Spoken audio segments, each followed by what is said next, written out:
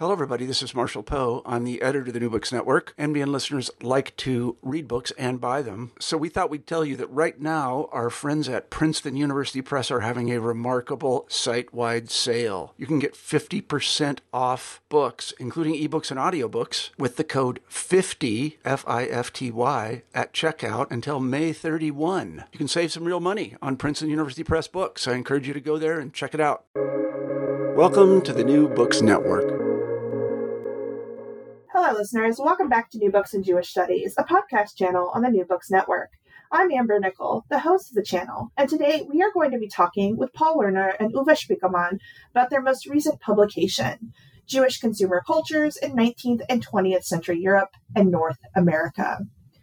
The duo edited this collection in conjunction with Anna Schneiderlein, who could not make it to speak with us today. This book came out on Palgrave Macmillan this year. Paul Lerner is a professor of history at the University of South California, and he has published extensively on Jewish consumerism, Jewish masculinity, and psychiatry. Uwe is the former deputy director of the German Historical Institute, which I think he's going to talk about a little today.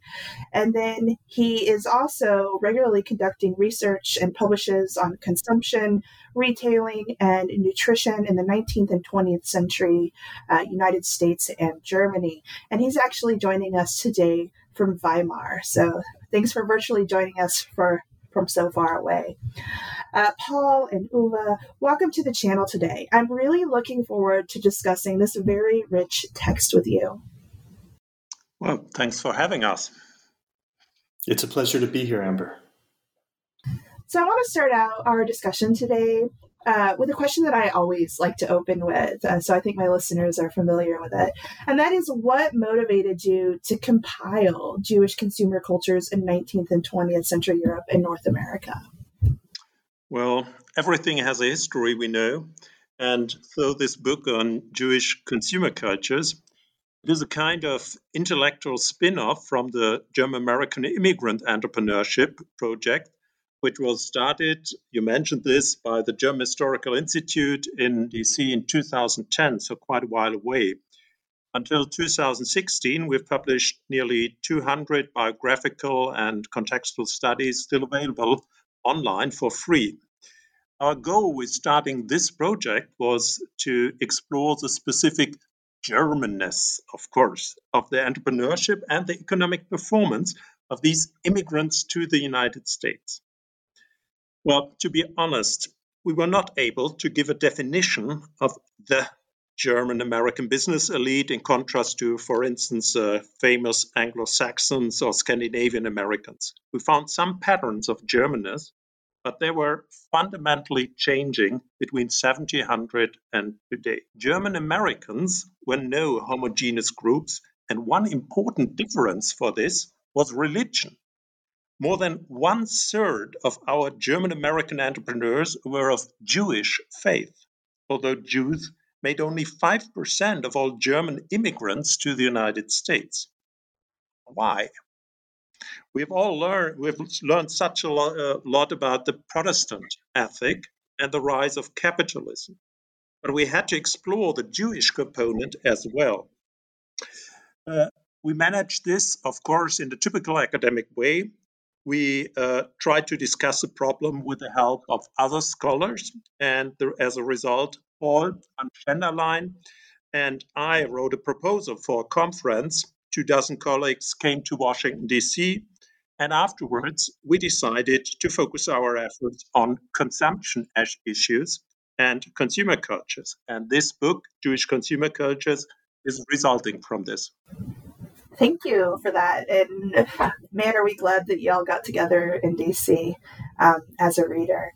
So for listeners who may be less familiar with the economic turn in Jewish studies and in German studies to a lesser degree, and increased emphasis on consumer cultures, would you tell us what you mean by the term Jewish consumer culture?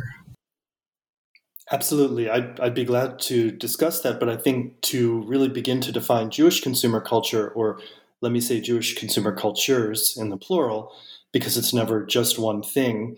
In order to discuss that, I think it would be most useful to come back a little bit and define some terms here.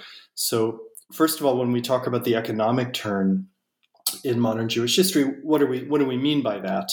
And there I would say that, as Uwe alluded to a moment ago, it's known that Jews were extraordinarily active as entrepreneurs, as capitalists, as retailers in a variety of contexts and spheres, in really not just in the modern period, but that is our focus here today.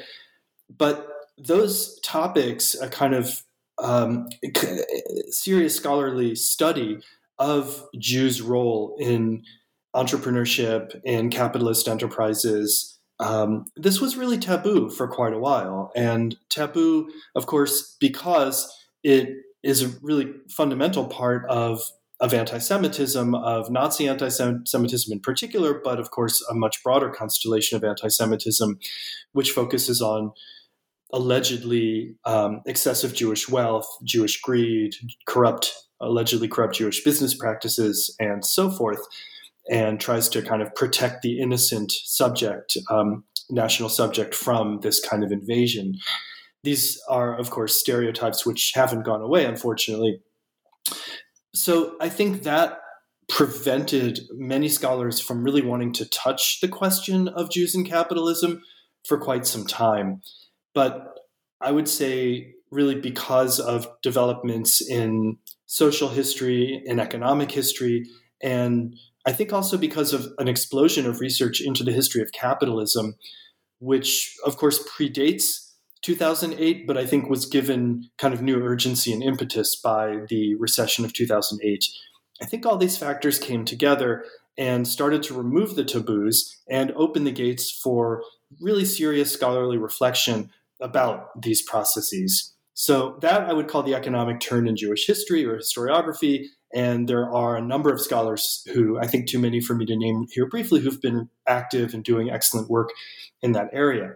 So we draw on that work, but we're specifically turning to consumer culture, which is a topic that Uwe and I have both worked on extensively, but I would say in complementary ways, but with different emphases and from different perspectives. And by consumer culture, what we really mean is looking at the ways that things, material goods, possessions, objects, how these are so important in shaping identities, in creating meaning, in communicating the status and position of individuals in a society. So social historians traditionally understood people's position in society really largely in terms of their place in systems of production, right? Were they working class, bourgeoisie? Were they owners of the means of production and so forth, using kind of crude Marxist models?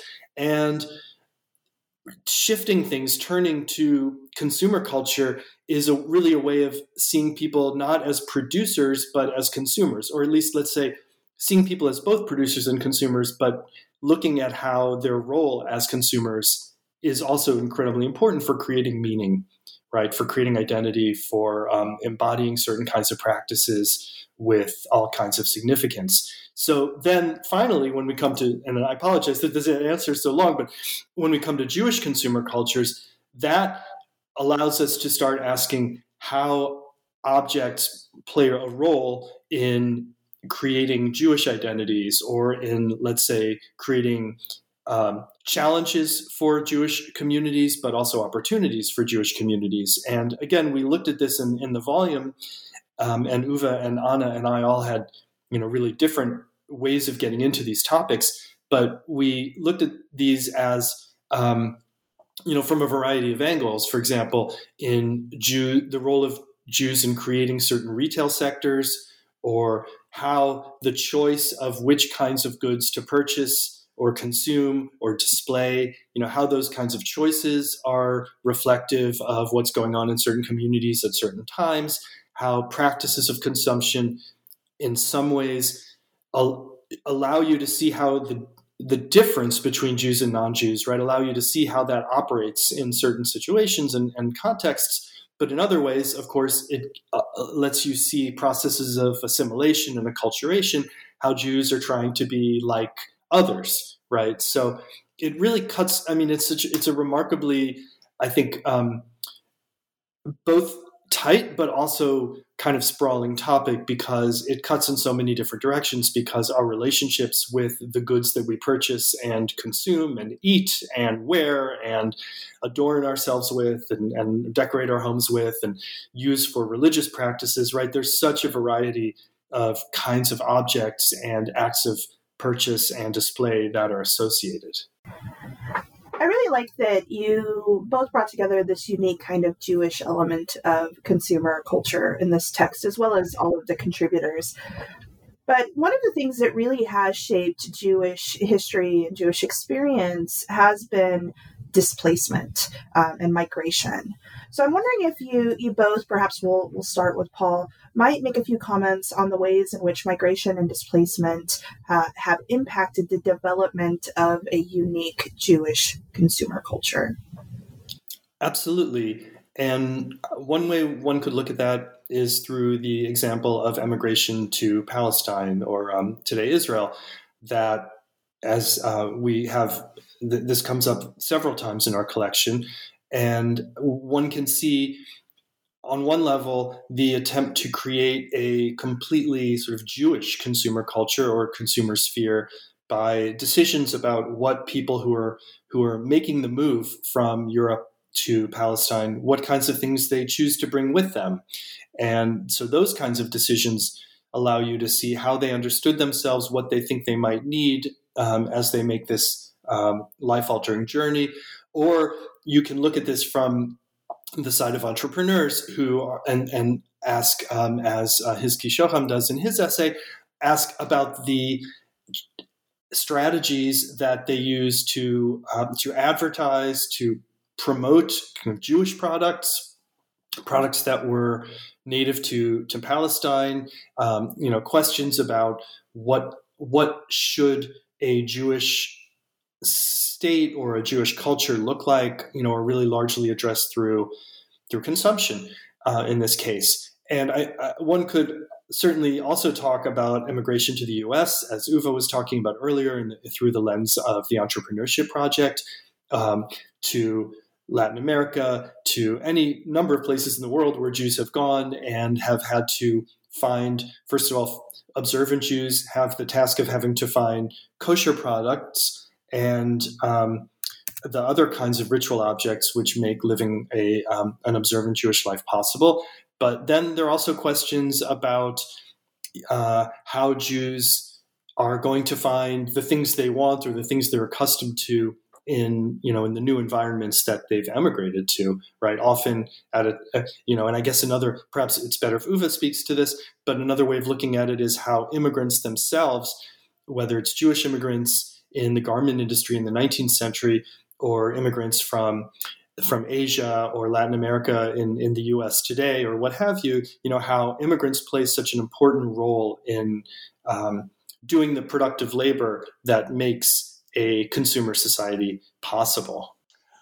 Well, if I may add, looking back to the 19th century, you have quite similar developments, but not in migrating from one country to another, but first of all, by migrating, for instance, to larger communities. So urbanization is the first way of internal migration in Germany, but also other Western cultures. And there you have a new infrastructure, which on the one side allowed much more liberal interpretations of Jewish faith, Judaism, and also a different lifestyle. So Vienna, Frankfurt, or Berlin are different places than the typical small rural villages where the majority of Jews lived in the late 18th century, for instance. But even then, in the mid-19th century, in a setting with this quite comparable culture, dominant Gentile culture, consumer goods were always an important issue for Jewish identity. And on the one hand, they were challenged. This was the lure of luxury or something like that. But on the other side, consumer goods could help to answer the question of Jewish identity, because Jews could be insiders and outsiders at the same time. A quite good example for this is the at that time quite famous Jewish malt drink producer Johann Hoff, who was an Orthodox Jew and lived the life of an Orthodox in Berlin, but at the same time he was a pioneer of modern advertisement, both in Germany and in Europe. Thank you. And I actually think that's a kind of a nice segue to your contribution to this text, Uwe. You examine Jewish peddlers and secondhand dealers in Germany from the turn of the 19th century to just before the outbreak of World War II. I'm wondering if you might share with listeners today a little bit about how these forms of economic exchange evolved over the course of a little over a century. Well, that's a complicated question to answer in a minute or so. I took 20 or 25 pages for this. But the point is that the peddler is a quite complicated figure. In our imaginary, I guess, he stands for simply selling manufactured goods at the countryside. 2 centuries ago, peddling was quite different. It linked towns, villages, and the countryside. It dealt with a quite broad range of goods, and it combined very different forms of payment, including cash, credit, and, today unthinkable, barter.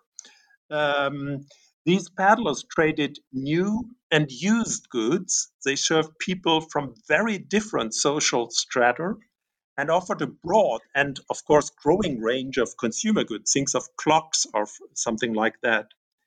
While the majority of Gentile peddlers sold self-produced goods, Jewish peddlers concentrated on retailing nearly everything.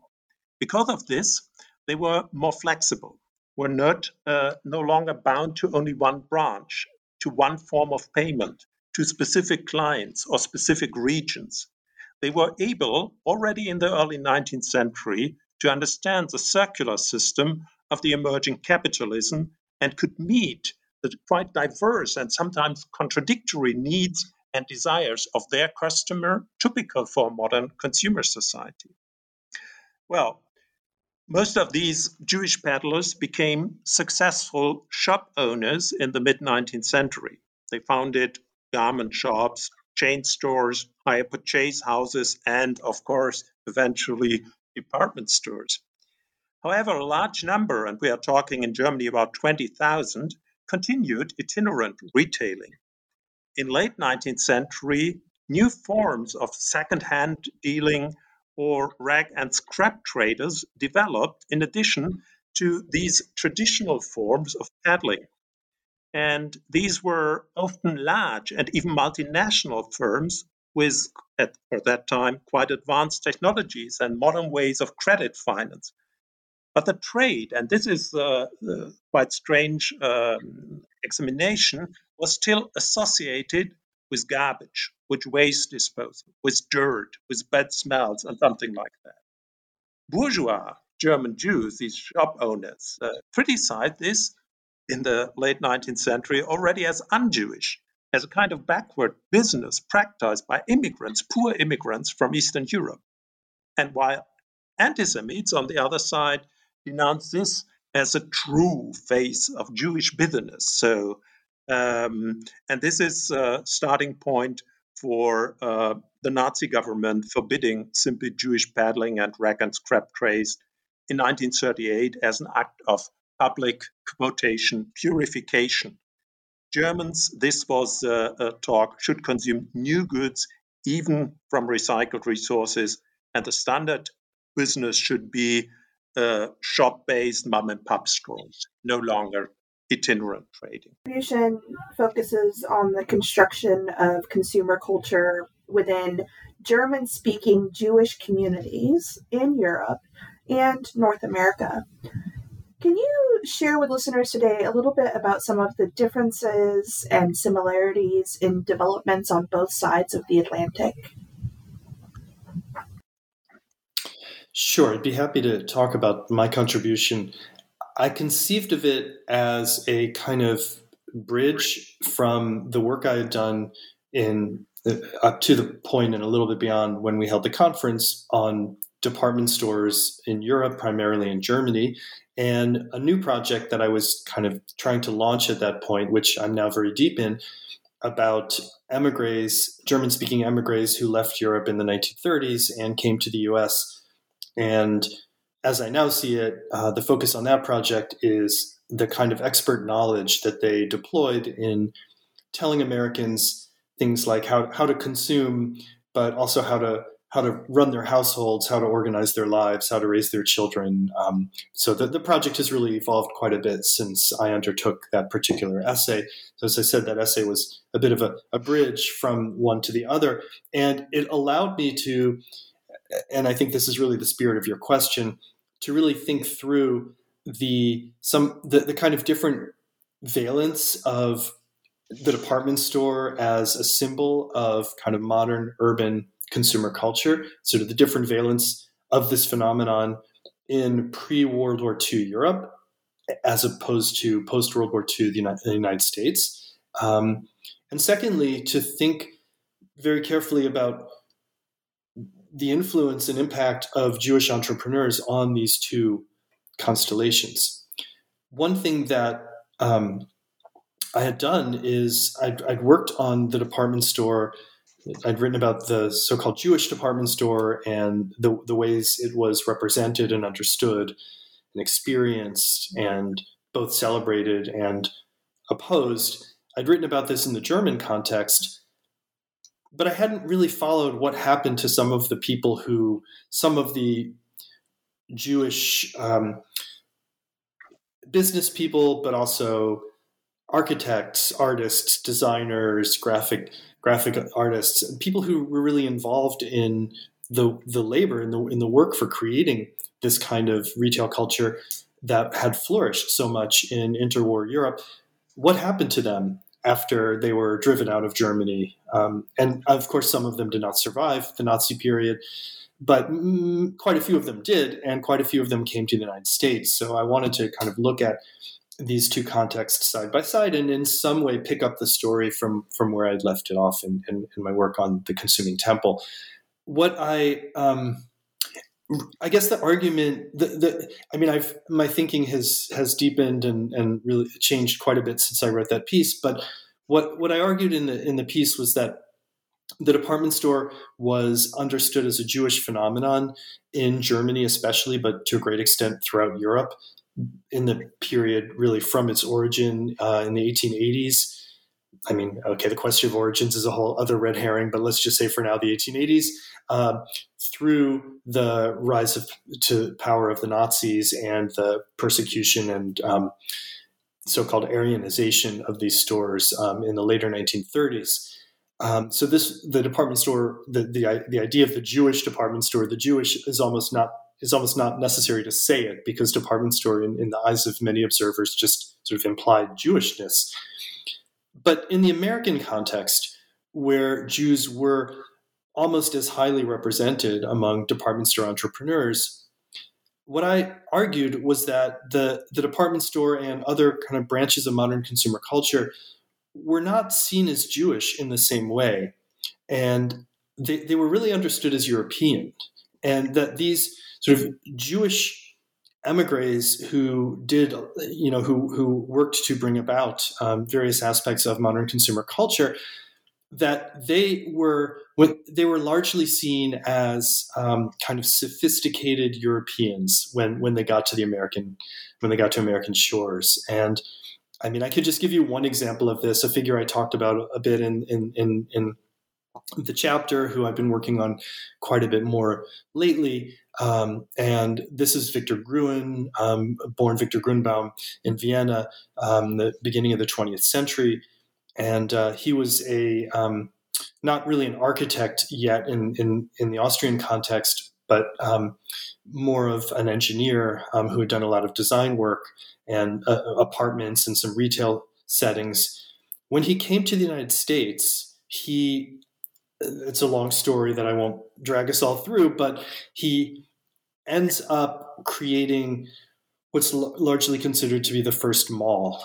And this is the first, this is in Edina, Minnesota, which is a suburb south of Minneapolis. It's the first fully enclosed, climate-controlled retail center. And he did a lot of work on shopping centers, to some extent amusement parks, and then spent the next major phase of his career in the 1960s doing urban revitalization projects in a bunch of American cities and towns before kind of retreating back to Europe for the last part of his career. Now, why am I focusing on Gruen here? Well, what could be more American than the mall, right? And as I was at this, I came across him originally when I was designing a course on consumer culture that I teach here at USC. And I was struck by the fact that people like Victor Gruen, or another person I talk about in the essay, Ernest Dichter, who was a psychologist whose claim to fame was as a developer of the focus group for doing advertising research and what we now call branding in the American context, or Edward Bernays, the kind of creator of public relations, that all of these figures were, Bernays came to the US when he was quite young, quite a bit earlier, but in any case, these figures were all born in Central Europe. They were all German-speaking Jews, and these are only a handful of the many other figures who were involved in the kind of flourishing of American consumer culture in this period from the 40s to the 70s, which is a period of tremendous economic growth in the United States, right? Really unprecedented wealth and consumer abundance. So it's really struck me that these most American institutions owed their origins to people who had fled Europe and fled for their lives, and in some cases escaped quite narrowly, and then came here. And I've gone a bit deeper into the project, and of course, in the essay, I mentioned things like some of the descriptions and reviews of Gruen's malls talk about how if you stroll through the atrium, you can almost hear the sounds of a Strauss waltz, running through your head, that it's a little slice of Europe. Or someone else writes about his urban development schemes that, of course, he is compelled by the ring or the circle, that all of his plans involve some sort of circular structure because he grew up in Vienna, and Vienna, of course, is marked by the Ringstrasse, this kind of fortress-like, that's at least its historical roots, circle, in the middle of the city that demarcates the inner city regions from the surrounding areas. Now, that's not necessarily wrong, but what I've come to see as I've gotten deeper into working on Gruen is that he really cultivated that idea in a way that's parallel to Ernest Dichter, who had actually never met Freud and had only the kind of most tangential connections to the psychoanalytic establishment in Vienna, but exaggerated those connections to give himself credentials. In the same way, Gruen, I think, really wanted people to believe that the mall was bringing the sophistication of Vienna or Venice, the covered market of the European town, bringing that to the American suburb. That was in some ways a strategy and a selling point. But the larger point, I think, still stands, which is that these institutions were not seen as Jewish in any way, even though Jewishness was really fundamental to these people's, if not always their active identity or their kind of choice of, level of observance or anything in their life story. And that's why, of course, why they had to leave Europe, and they understand themselves as refugees and as Jewish refugees, and yet they are perceived as these kind of wise Europeans who are giving the United States a kind of gift of European tradition and kind of rescuing our crowded cities and our automobile heavy, rescuing us from the traffic jams and suburban overdevelopment and the kinds of pitfalls that American society started to find itself in the years after World War II. Now that we've had a moment to talk through your individual contributions, I want to focus the rest of our discussion on kind of the larger framework of this collection. It's broken up into 3 parts. In the first part, you focus on Jewish retail culture and modern commerce in Europe and North America. What might listeners anticipate reading there aside from your 2 contributions? Well, the book raises questions. It gives no final answers. Instead, it presents predominantly case studies, and this makes sense because at the current stage of research, simply broad sections of Jewish consumer cultures are not yet examined. A good example for this are advertisements, simple advertisements in Jewish newspapers and journals. Our Parisian colleague Oliver Bézet examined the largest German Zionist journal, the Jüdische Rundschau, to give us a detailed overview on the changing consumer environment before World War I by these radicals. Most striking was the close integration of these Zionists into bourgeois society. They consumed the same and advertised the same products. Religious articles, goods, and services held a prominent position, yes, but fragments of this bourgeois life became even increasingly important before World War I. However, as you would imagine, in the Zionist case, imported goods from Palestine were more important because advertising and buying these articles was more than consumption. It was a political statement in favor of Eretz Israel, of colonization of the land of the fathers. Thank you for that. I want to shift now to the second part, Sorry. I thought Paul would jump in because we have another quite interesting article by Niels Römer in this section.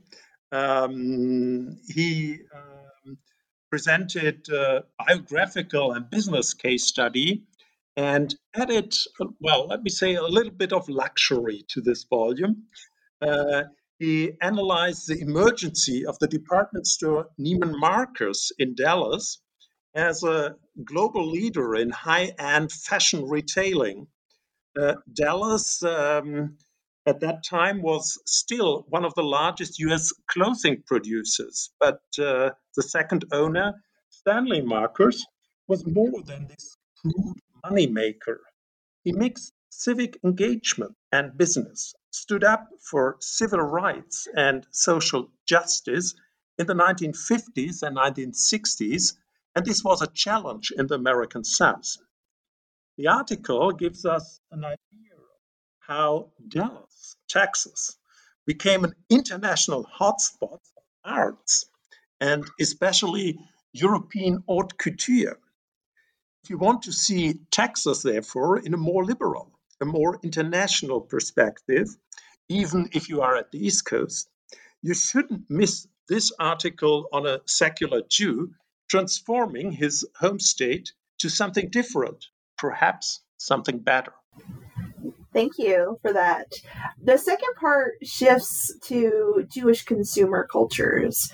And I want to ask if you both might contribute a little bit to this answer.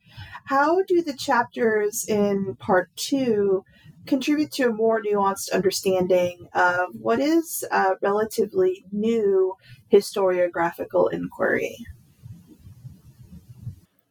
So, as Uffe mentioned before, we really see the book as a series of case studies. And I think we're at the stage of research now in this field where that's exactly what needs to be happening. The case studies need to be written, and then we can begin to do more synthetic work by placing them side by side and kind of looking to see what some common features are and where the field needs to go from here. So we have 3 case studies here in this section of the book, although they are really quite different from each other, and in both in terms of the methods that the authors employ, and also the subjects that they study. So I spoke a little bit already about the Chizki Shoham essay about Jewish consumer cultures in British Mandate Palestine. So I think you already have a kind of a sense of that. And then we have these 2 other essays, one in the American context by Alyssa Fishman about the American suburb. Mrs. Blumenthal builds her dream house, Jewish women in consumer culture in post-war American suburbs, and an essay by Carrie Wallach, Buy Me a Mink, Jews, Fur, and Conspicuous Consumption. So these are both essays that focus largely on women, but again, they do so in really different contexts, both geographical and I would say methodological. So the Fishman article is about how kind of women and she takes the case study of Long Island in suburban New York in the post-war period, and kind of how women found the foods that they wanted to create Jewish lives in this community of American Jews who are becoming increasingly economically self-sufficient and kind of increasingly acculturated and assimilated in American life. So how did they kind of retain a sense of Jewishness? How does the synagogue and let's say the kosher butcher, the kosher bakery kind of take on pronounced roles as they kind of try to form community and carry on traditions, but traditions often of their immigrant parents or grandparents, but now in this very different setting with greater affluence as well. And that's, a very kind of historical essay that uses memoirs and sort of kind of local history in some cases. And I think that because they're so different, that is in an interesting kind of dialogue with Carrie Wallach's work, which is really cultural studies, cultural historical kind of project. And in this essay, Carrie takes mink and furs as this kind of Jewish product, which is again something that had been kind of taboo to talk about because, of course, what could be a more loaded symbol of luxury and kind of consumerist excess than fur. But she actually kind of goes through and disentangles a long history of Jewish connections, Jewish activity in the fur trade and the fur industry, and Jewish consumer practices around fur, whether it's Hasidim and the Strymel or, the fur, kinds of fur hats that they may wear in some communities, or women and fur as an adornment for the luxurious women's body. And so again, it's a kind of taking this theme and going from, really early 19th century deep into the 20th century and beyond in this, I think, really kind of interesting way of combining literary sources with historical motifs and, other kinds of representations. The third part of your collection really homes in on questions of Jewishness and Germanness as they relate to the meaning of consumption in the modern world. What might listeners find here? Well, the first part of this book dealt with institutions and individual business, and the second part was focusing on long-term transformations in the field of consumption. This third part of the book is more on intellectual history, on more abstract ideas of belonging and not belonging, and modern religious identity in a commodified world.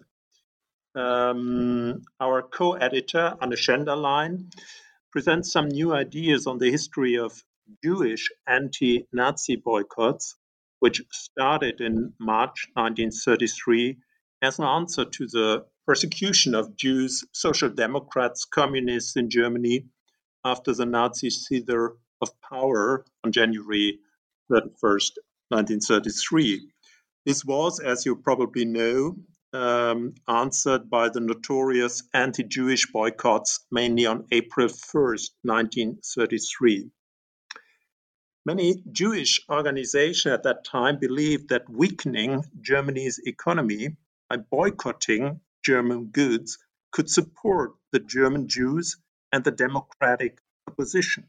We believe the same today in the current sanction regimes. However, the effect was fairly limited because participants feared retaliation. Even many exiles still wish to express their solidarity with Germany as a country of education, of literature, of culture, not of Nazis.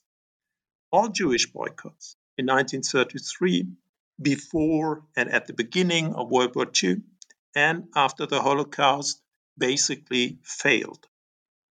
Not at all, because German consumer producers after the Second World War were aware of these problems and used specific marketing, namely in the US and Israel, to sell their advanced consumer goods. As a consequence, and this makes the article really interesting, is that there were many individual boycotts, predominantly in the United States. Collective action was simply replaced by individual consumer boycotts in the 1950s and 1960s. Not buying a Mercedes, not wearing a Boss suit, these were elements of silent protests. And in some cases, these protests remains until today.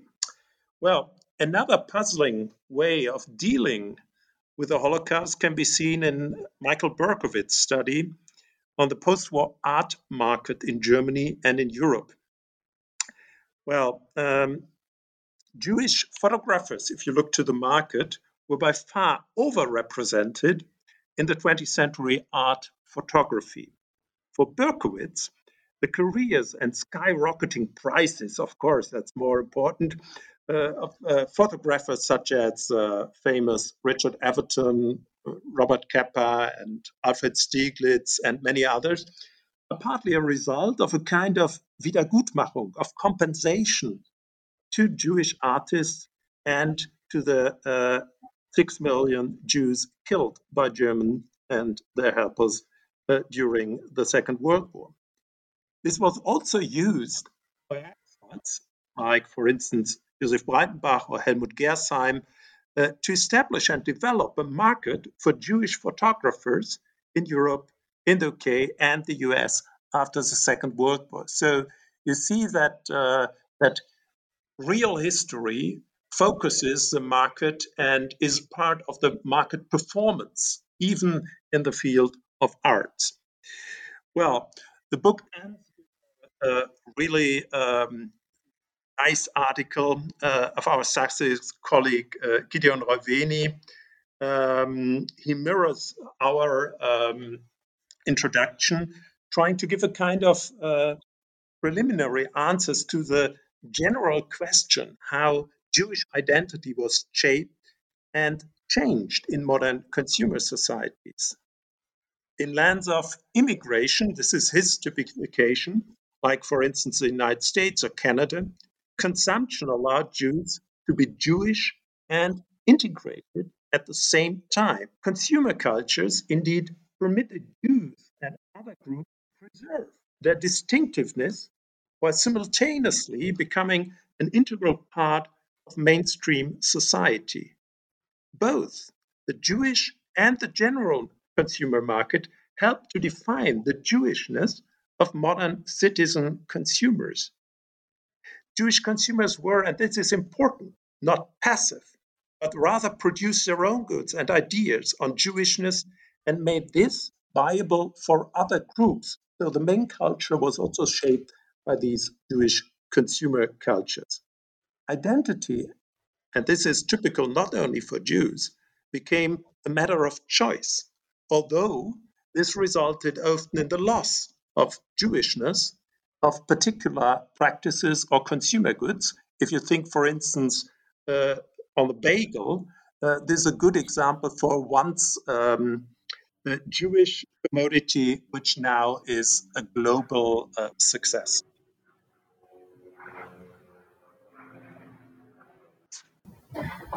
Thank you for giving us collectively that really good overview of what listeners might expect to find inside of this text. It really was a pleasure to read. As Ua pointed out, this text really raises questions, doesn't offer any sort of final answers. I think one of the really great perks of editing a collection is that you get to take that bird's eye view of a particular topic and to see kind of what is going on.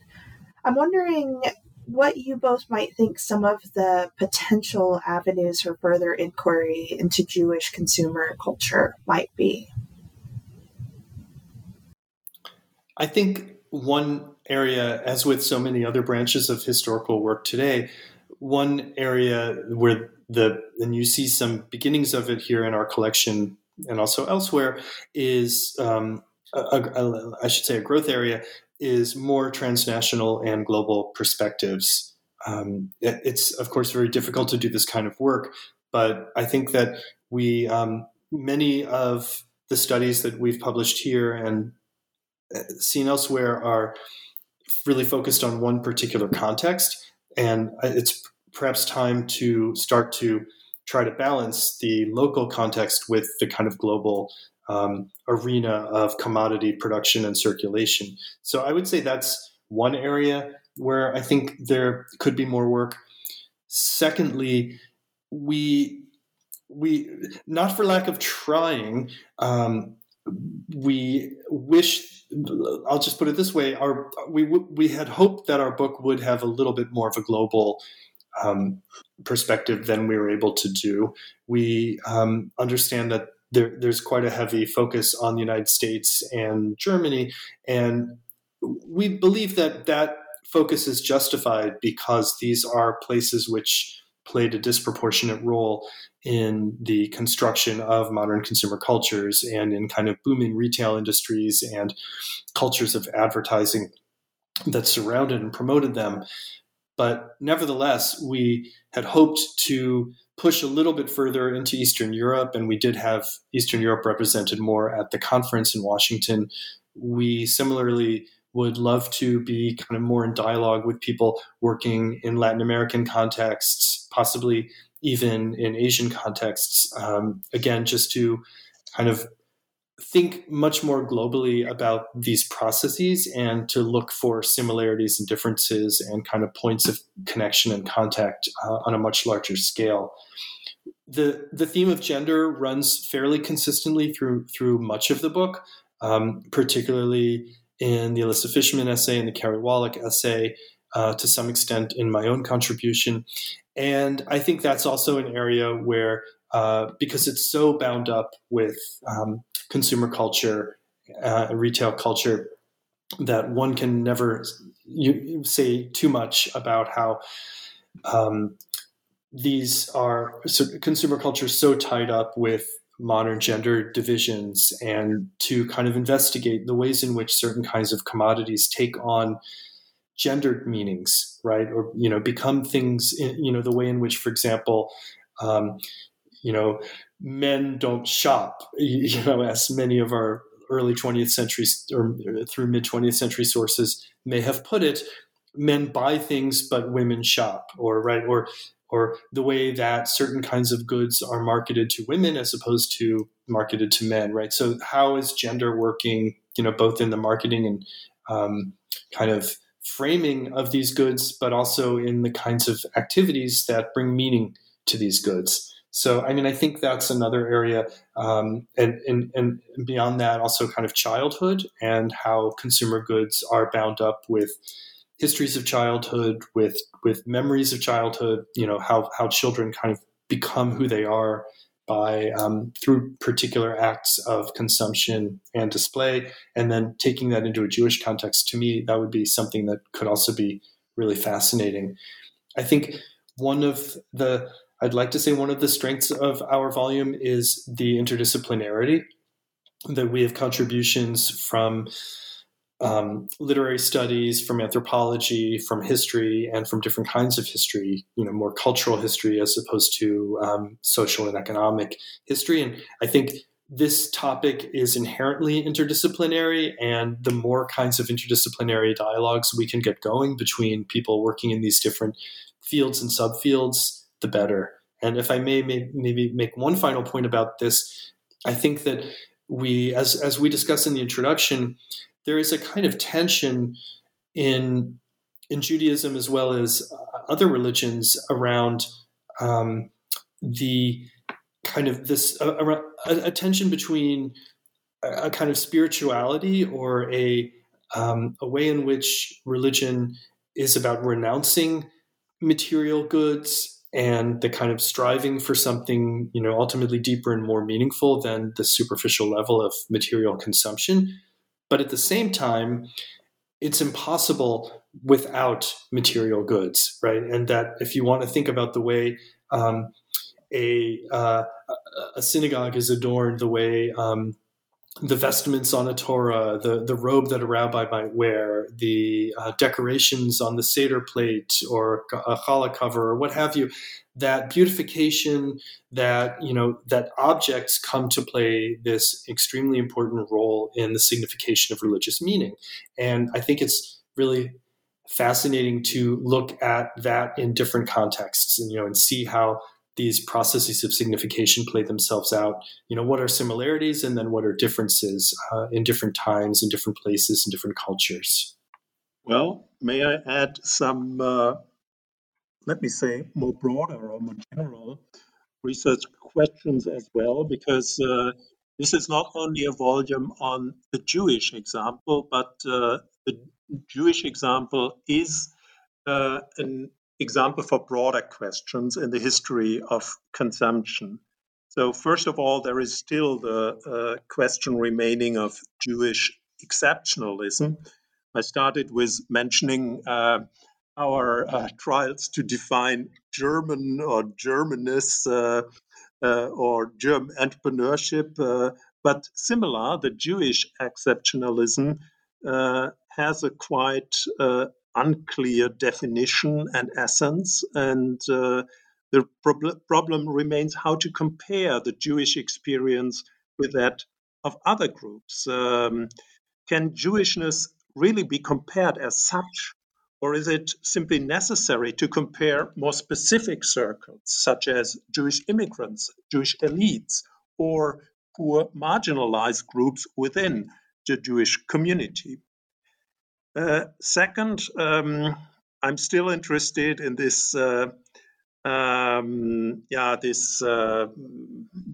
Jewish contributions to the rise and the establishment of modern consumer cultures, and which, in my mind, has always to be embedded in more general history.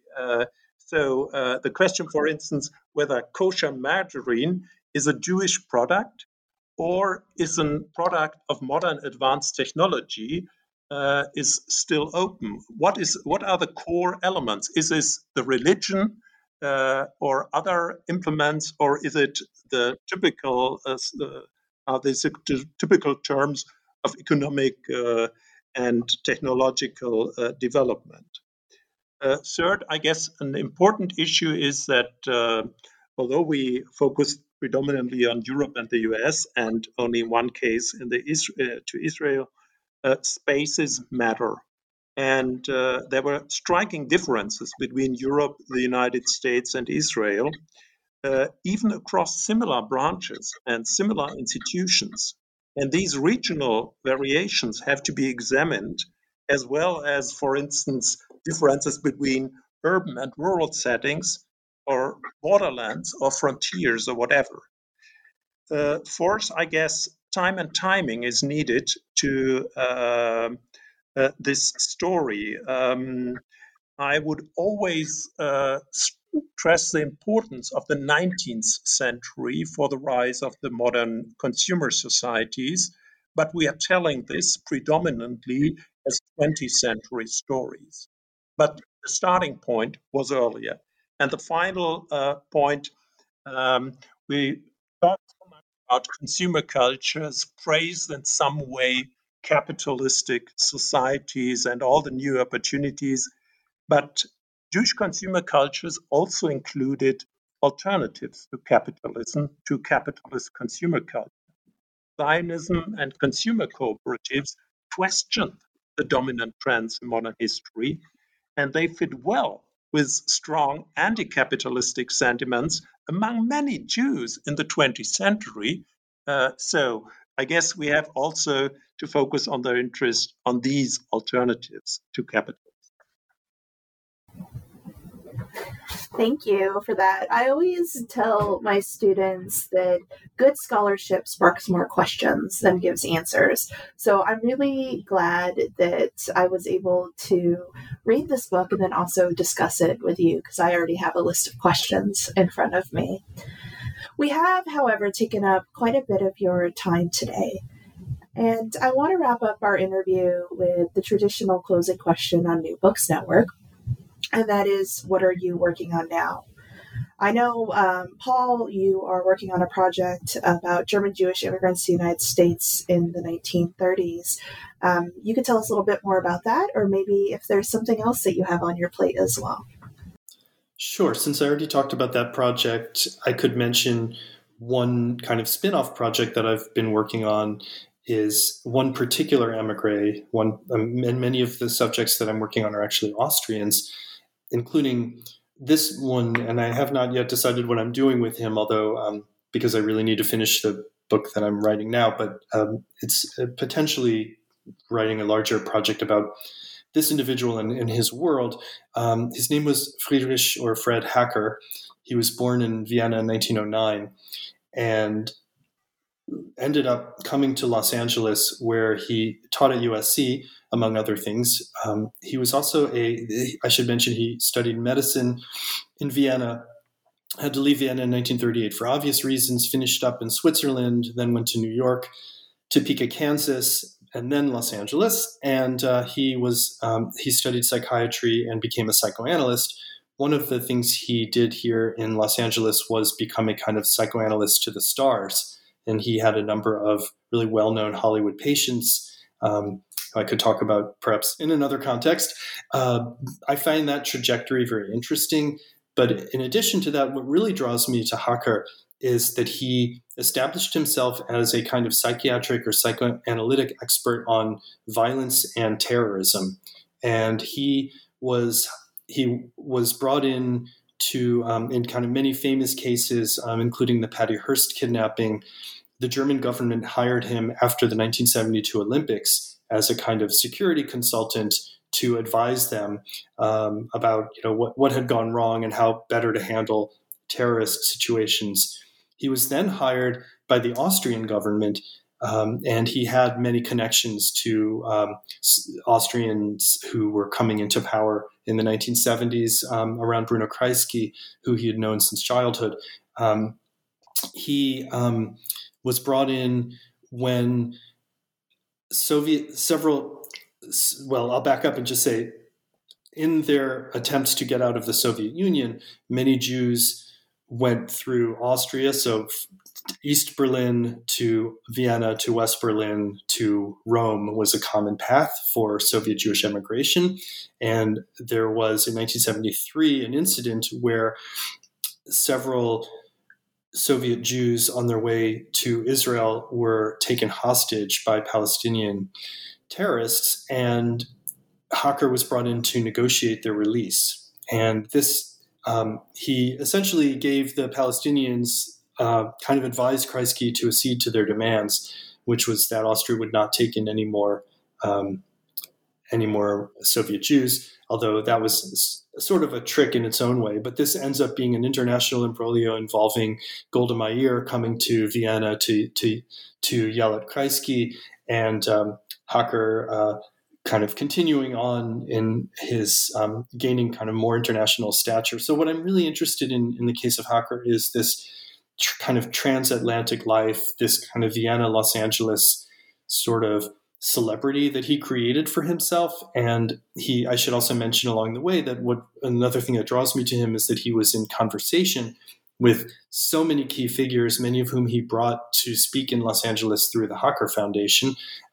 So kind of leaders of the world of critical theory, psychology, psychoanalysis, social theory, you name it. So he was really kind of at the center of the world of German-speaking intellectuals in California for a while, even though it's not completely clear that they accepted him as one of their own, because many saw him as a bit of an opportunist and somebody who was selling, kind of in it for the publicity. But that's something I'm toying with. So when I finish this project on expert knowledge in the American household during the Cold War, I will turn more attention to Fred Hacker. Well, I'm currently finishing a small book on the history of hemp and cannabis in Germany during the long 19th century. This is a story of the replacement of traditional German agricultural resources by global commodities and the replacement of a new exotic drug coming from the East by advanced pharmaceutical alternatives in the free market of the late 19th century. And this happened a century before strict drug regulation was enforced with opium laws in Germany and on a global scale. And I'm still working on a larger biography of the Reckles family. From the name you hear, these are German immigrants to the United States. But they became the sugar kings in the American West and in Hawaii. They were pioneers of the US beet sugar industry, and they shaped the growth of both San Francisco and San Diego in the decades around 1900. It is an attempt to write American history between 1860 and 1940 with the perspective of 3 generations of successful immigrants who lived the American dream and who changed both the United States and California, and who are forgotten in Germany today. Sounds like both of you have an awful lot going on, so I anticipate having several more interviews with y'all over the coming years. Paul and Uwe, thank you for joining us today on New Books in Jewish Studies. Thank you so much, Amber. Listeners, if today's discussion caught your interest, please pick up a copy of Jewish Consumer Cultures in 19th and 20th Century Europe and North America, either directly from Palgrave Macmillan, or you can always order it from your local bookstore.